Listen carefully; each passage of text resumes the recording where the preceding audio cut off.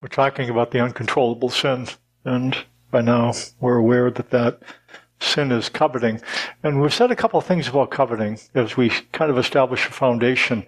Number one is that coveting counts. It's Jesus that made coveting count again.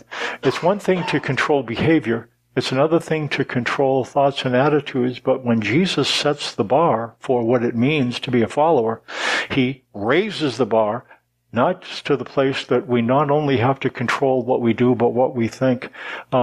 Jesus says, "You have heard that it was said to the people long ago, do not murder, and anyone who murders will be subject to judgment. But I tell you that anyone who is angry with his brother will be subject to judgment." He said, "You have heard that it was said, do not commit adultery, but I tell you that anyone who looks at a woman lustfully has already committed adultery with her in his heart." If we control our behavior, but not our thoughts, we end up in the same line as somebody who committed murder or adultery. Coveting counts, but as well, even more disturbing, coveting is uncontrollable. So Paul says, "I would not have known what sin was except through the law. For I would not have known what coveting really was if the law had not said, do not covet.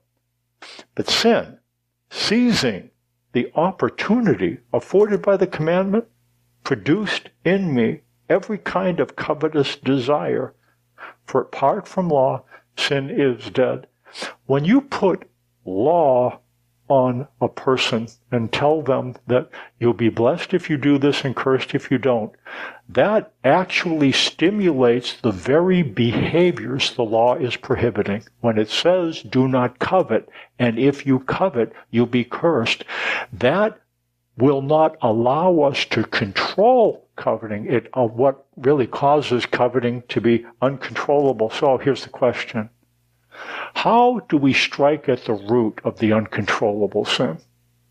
And we talked about doing 5 things. And we're at the 4th of those. Number 1 is be real. We have to be honest about the things that we deal with inside. That's fundamental. If we apply promises, but really don't dial in what we actually think and feel, it doesn't really help us very much. That's why number 1 is be real. Then be still. We talked about the word be still from Psalm 46. Let your arms hang limp at your side. It's a very unnatural posture, especially when things are going crazy. We always want to be doing something with our hands. And what God says, there will come a time for doing something, but not first. Be real, be still, and then speak freely. And come to the throne of grace. We talked about the word, it's parousia, and it's the freedom that a Roman citizen had to enter the chambers of individuals in authority, and not only to enter the chambers, but to speak freely when they enter. They were expected to. That's what God tells us to do. Be real, be still, enter the throne of grace, speak freely. And he says that if we do, if we enter the throne of grace with confidence, we will receive mercy and find grace to help in time of need. Then, 4th, what we'll talk about today, be real, be still, speak freely, and it opens the door to the last 2. So I want us to understand the first 3 of these are pivotal and foundational. Be real, be still, speak freely. Practice that. It's not natural. Practice it. It's like developing a muscle. And if you do, you'll find on the far side of that the ability to wait perseveringly and respond gently. Let's think about the 4th of those. Wait perseveringly. If you are exposed to the Bible for the first time, somebody hands you a Bible, you haven't seen it before, and tells you page through and just start noticing what it focuses on. It won't be very long before you notice the word faith. Faith is all over the Bible, in the Old Testament, the New Testament.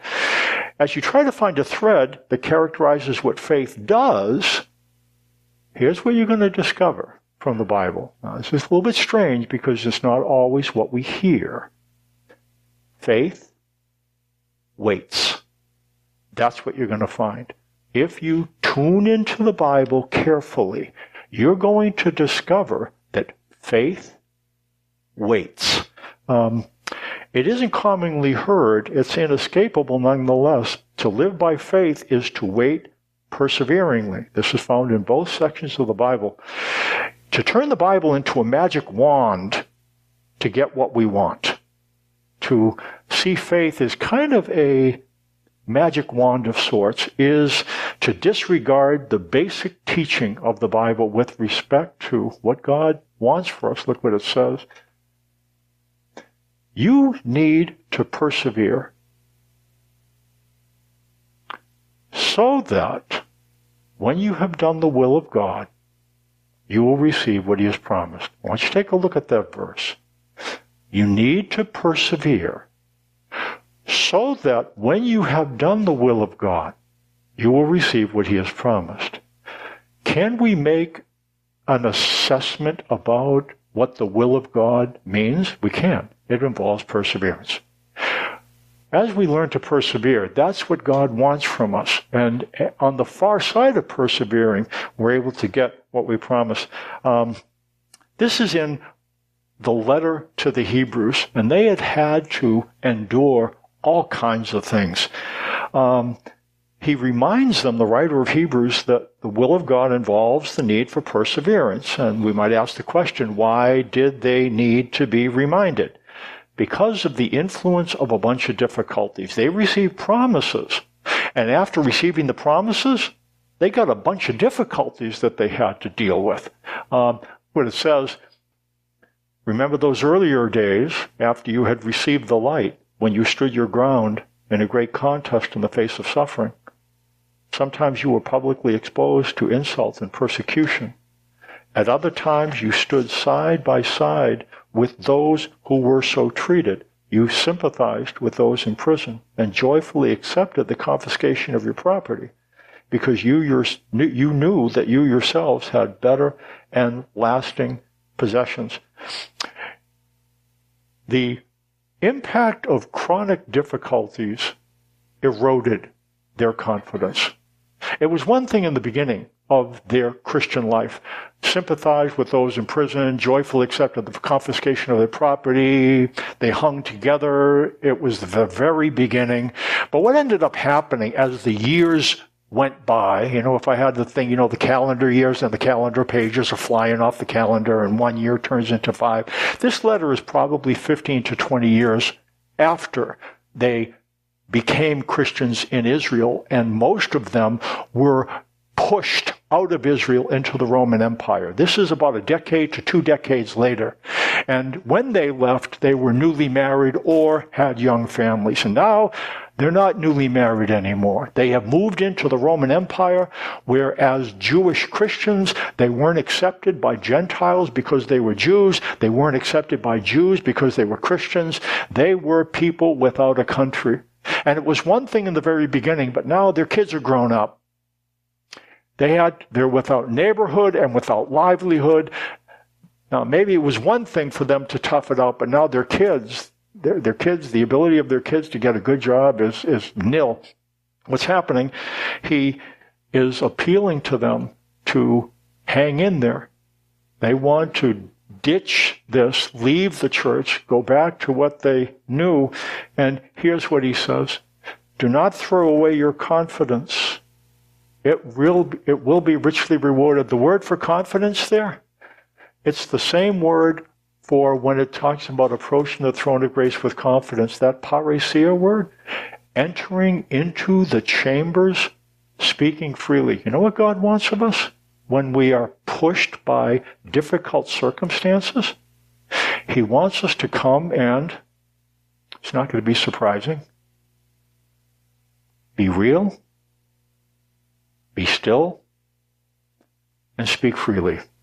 What he says, and I want us to point that out, Your confidence will be richly rewarded.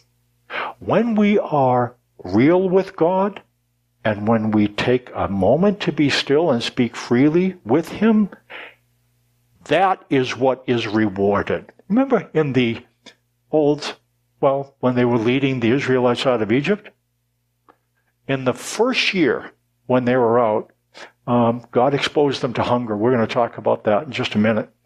And thirst and hunger, and they got into one difficult place after another. They walked across the Red Sea on dry land, and they were just like moonwalking. It was just great. They said, this is, that we're going through, and then the Egyptians went through, and they got drowned, and so they felt, hey, we're good.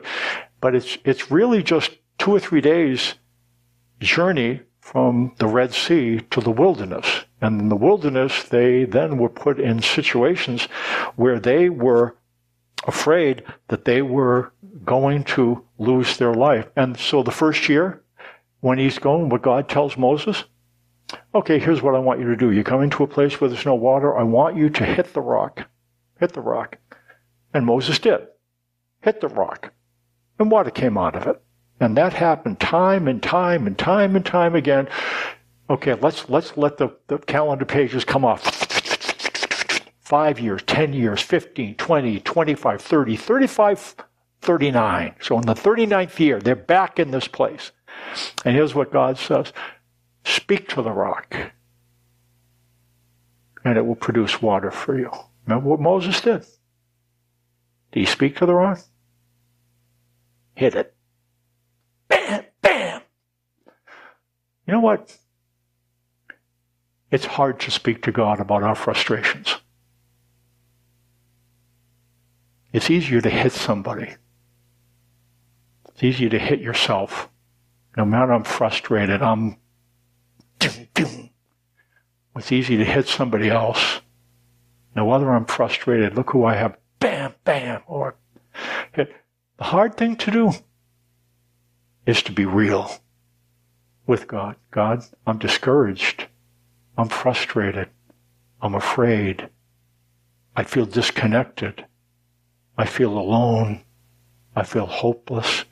I feel powerless. To be real and to be still and to think about what he says. I am God. I will be exalted in the nations and on the earth. I will never leave you. And I will never forsake you. Be real, be still. Speak freely. God, I don't know if I can hang on. When we're real and we're still and we speak freely, that is richly rewarded. And if God gives a thumbs up, it's when we do that. Your confidence, your parousia will be richly rewarded. This is not something we're going to learn overnight, but it is something that God commands of us. Be real, be still, speak freely. Because as you're doing to do those three, what you're going to find on the far side of that, the ability to, I want you to listen to me. If you learn to be real, be still, and speak freely, like building a muscle, you're going to find that the ability to wait perseveringly and respond gently just starts to happen. It's the way it works. You don't have to force it. You don't have to. It's the first 3 steps that are the important ones. The first 3 steps. We end up receiving mercy and finding grace to help. And again, just so you know, it really isn't easy to learn.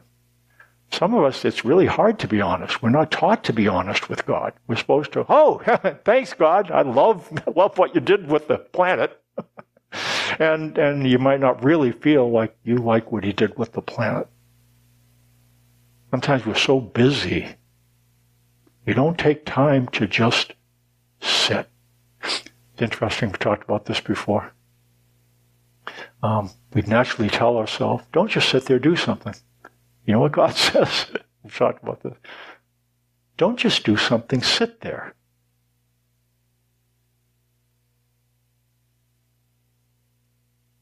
Talk to me.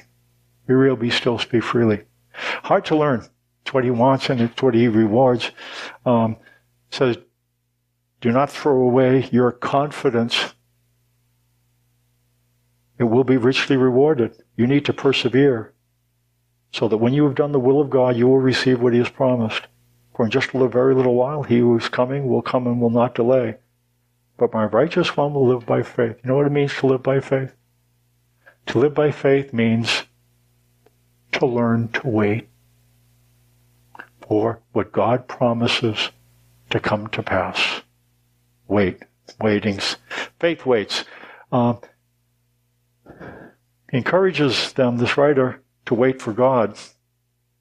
More challenging when your kids are growing up. One thing for you to wait, another thing to make your kids wait for them to get the promises as well. The ability to wait is Christ-like, what it says. Then Jesus was led by the Spirit into the desert to be tempted by the devil.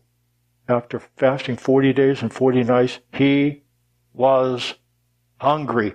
When you read hunger isn't very reasonable. You know, you grow up, it becomes a little more reasonable. But when we're young and when we're really hungry, 40 days hungry, that wouldn't be a reasonable hunger. We want to get rid of hunger now. That's what we want when we're hungry. It all depends what we're hungry for, food or power or love. We want it now. Hard to wait for that. This is the target of temptation, the elimination of hunger. Jesus is 40 days in, and he is desperately hungry. And hungry is it's not a patient experience. All three temptations have this in common. We're not going to spend a lot of time, but we'll notice all three temptations have this in common. Relief now. Not needing to wait. Look what it says. The tempter came to him and said, if you are the Son of God, tell these stones to become bread. Jesus answered, it is written, man does not live on bread alone, but on every word that comes from the mouth of God. Eliminate the physical need. Satisfy the need. If you satisfy the need, what happens? Relief now. Jesus says no. So he sticks with it. He doesn't. Well, you know what he does? What does he do? He exercises faith. He waits. He knows God's going to meet his need. And he waits. Faith waits. It goes on, though. It says, Jesus, then the devil took him to the holy city, had him stand on the highest point of the temple. If you're the Son of God, he said, throw yourself down. For it is written, he will command his angels concerning you, and they will lift you up in their hands, so that you will not strike your foot against a stone. Jesus answered, it is also written, do not put the Lord your God to the test. The first is eliminate the physical need. Make bread. The second, eliminate the emotional need. You might feel a little bit nervous, God said he was going to meet your needs, but 40 days and God hasn't really brought any food, has he? You know, I guess maybe do this then. Put yourself on the top of the temple, throw yourself down, God will pick you up, and you'll know that God loves you. And this is about eliminating the emotional need. If the first is satisfying the need, this is silencing it. Silence the need. And Jesus says no. Then finally, here we go.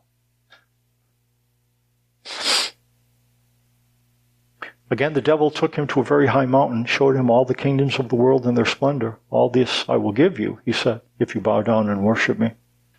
Jesus said to him, away from me, Satan, it is written, worship the Lord your God and serve him only.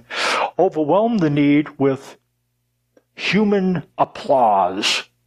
Have the word idolize you. And that's seems the gist of this. Submerge the need. A couple things you can do with the need. You can satisfy it. You can silence it. You can submerge it with the smile and the applause of the crowd. Jesus' faith, I want you to, and if you come up with anything from this is what I want us to remember. Jesus' faith did not allow him to eliminate the hunger. It allowed him to endure it. God tells us to do things. You know what he tells us? Be real, be still, and speak freely. And the reason why we do those things, be real, be still, and speak freely, is not to eliminate tension. It's to endure it. Sometimes we think that if I'm real and I'm still and I speak freely with God, I should feel wonderful afterwards. I shouldn't feel tense anymore. I've fallen into this a bunch of times. And it makes you think about, well, there's something wrong. This clicker is working. So if I tried to click it and it wasn't working, I'd hit it, And sometimes we do that with our faith. Well, if I had enough faith, I shouldn't feel tension, right? I shouldn't feel tension. And when we reel and we're still and we speak freely and we're still nervous, we end up doing like this to our faith, Is there something wrong with it? No, there's nothing wrong with it. The reason why we are to be real, be still, and speak freely is not to eliminate the tension. The tension is real. There's things that are happening. There's relationships that are dissolving, and it's what God doesn't want you to pretend. He wants you to be real and be still and speak freely and honestly about what's happening. And as you do these things, you won't move the tension. It's a little bit easier to deal with tension when you feel seen and heard. And that's what he offers. What he offers you? A hand. So you can touch the thing that's difficult for you to deal with and to touch his hand at the same time. And you know what this does? Allows you to endure a little bit easier. But you know what this is? What this is? Holding the reality of what you're dealing with and holding God's hand. This is faith. This is faith. That's what it means. And the ability to do so grows over time, not quickly. And it requires that you deal with hunger. Hunger and tension. The evidence of faith. The verse talks about in Hebrews 11, the hall of faith. And it just has one faith person after another. And it makes this statement about them. It says, all these people were still living by faith when they died. They did not receive the things promised. Wait a minute. No, that must be the wrong version. They were living by faith when they died, and they didn't receive the things promised. That must be a typo. Shane, is that a typo? Not a typo. Well, that's strange. I thought faith allowed you to get things. I didn't know that faith allowed you not to get things. But that's what it says. All these people were living by faith when they died. They didn't receive the things promised, and you know what they still continue to do? Be real, be still, speak freely. Be real, be still, speak freely. And they were waiting perseveringly, and they were still waiting when they died. Now, did they get their reward? Yeah. But it came on the far side of the grave. They only saw them and welcomed them from a distance. They admitted that they were aliens and strangers on the earth, that this earth wasn't their home. Do you know why you're frustrated at some deep level? And you're saying, oh, I'm not frustrated. Yeah, you are. Yeah, you are. You're hungry. You don't have what you want to have. It doesn't mean you don't have anything, but not enough to make you absolutely content. You don't do what you want to do.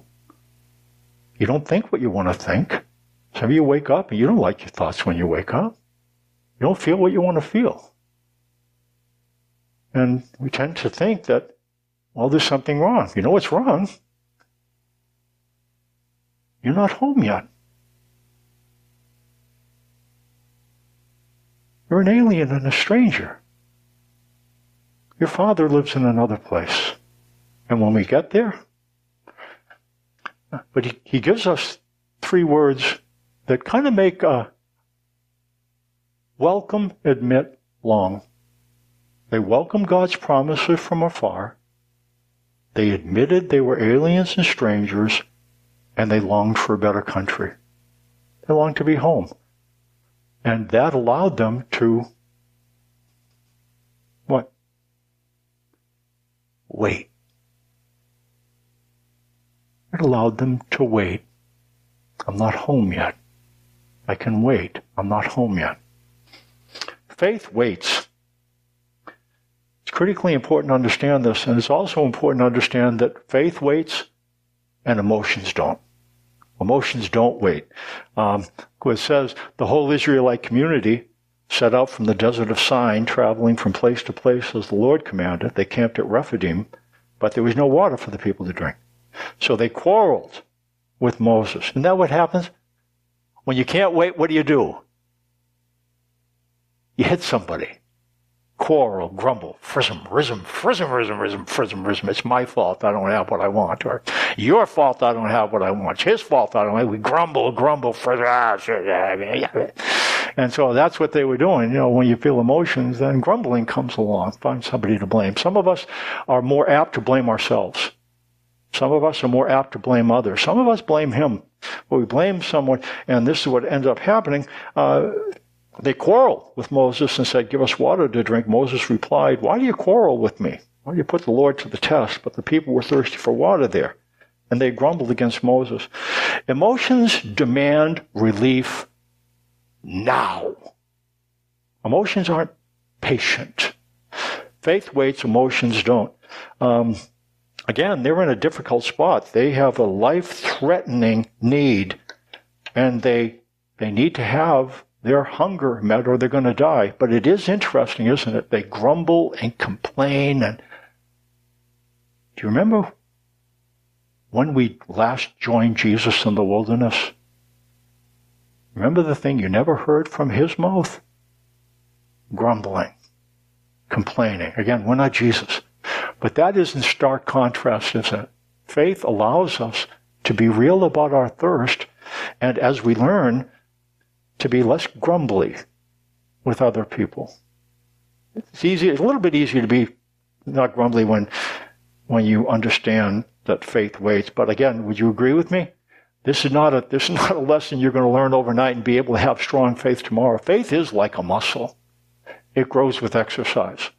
And day after day, be real, be still, speak freely. Day after day, little by little, your capacity to be real, be still, and speak freely grows. And you find yourself being able to wait perseveringly a little bit more and respond gently. The emotions that rise from chronic need are intense. The Latin word for emotion comes from the Latin emotere. Motor, what gets us moving. Emotions are good at propelling us to do something, and they're vital. Emotions catalyzed by frustrated desires demand immediate gratifications. Emotions are a little bit like having whiny kids in the back seat.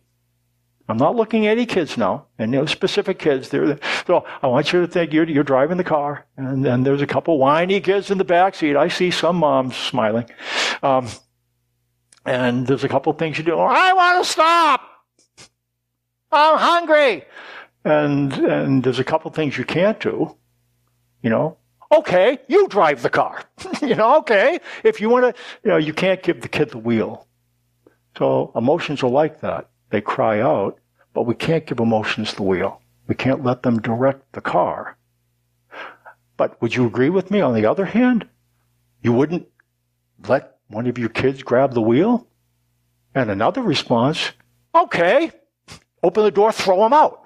So I'll give you what you want. You can't do that either.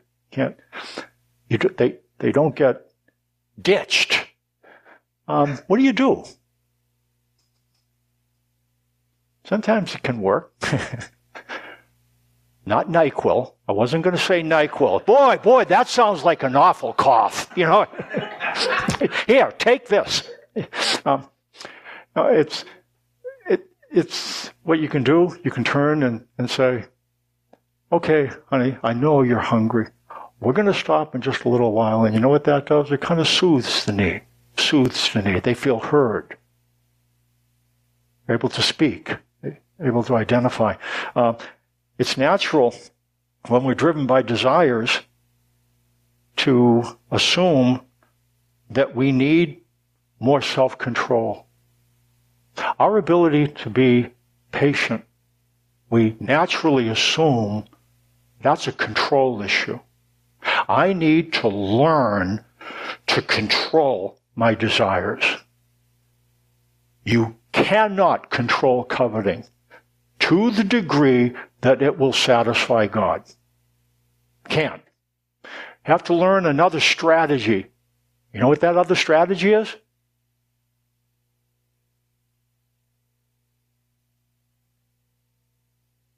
That's not control. You know what that is? Look what this says. This is the covenant I will make with the house of Israel after that time, declares the Lord. This is the new covenant. I will put my laws in their minds and write it on their hearts. I will be their God, and they will be my people. No longer will a man teach his neighbor or a man his brother, saying, know the Lord, because they will all know me from the least of them to the greatest. For I will forgive their wickedness and remember their sins no more. I have a question. Is that control-oriented or contact-oriented? Does he promise control here or connection? This is really important to tack down. This is the solution. So, the one thing about having the solution is that then you can figure out the problem. Would you agree with me? I'm going to put my law in your mind and write it on your heart. That's connection. Would you agree with me? I'm going to cause you to know me. That's connection. I am never going to fail or forsake you. I'm never going to let your sin be a barrier between us. I would suggest that's 100% connection oriented. 100%. You know what God does in order to help us manage our coveting? Be real, be still, speak freely. He says, you know what? I'm never going anywhere. I am connected with you with an irreversible connection. You know what I want you to do? To be real with me and to be still and to speak freely. And as you do so, what you're going to be able to do is wait perseveringly and respond gently, because the deal with dealing with coveting, don't rely on control. Rely on contact. This way and this way, little by little. Let's stand for closing prayer.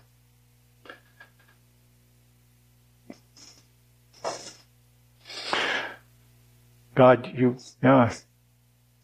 emotions, and we all have them. They demand instant gratification. We grow up and we learn to delay gratification. But we still resent having to do so. We feel remorse because we think if we were better people. And we blame ourselves. We blame others. And apparently, you say building faith is something that is what you would have your children do. You put them in places where, well, we become hungry. And you want to teach us, don't hit the rock, or the husband, or the wife, or the government. Don't hit, but speak to the Father. Be real. Be still. Speak freely with Him. Learn to do that. And you tell us that as we learn to do so, we'll develop gradually the ability to wait perseveringly and respond gently. We'll create the ability to grow stronger faith, because faith waits. In Jesus' name, amen.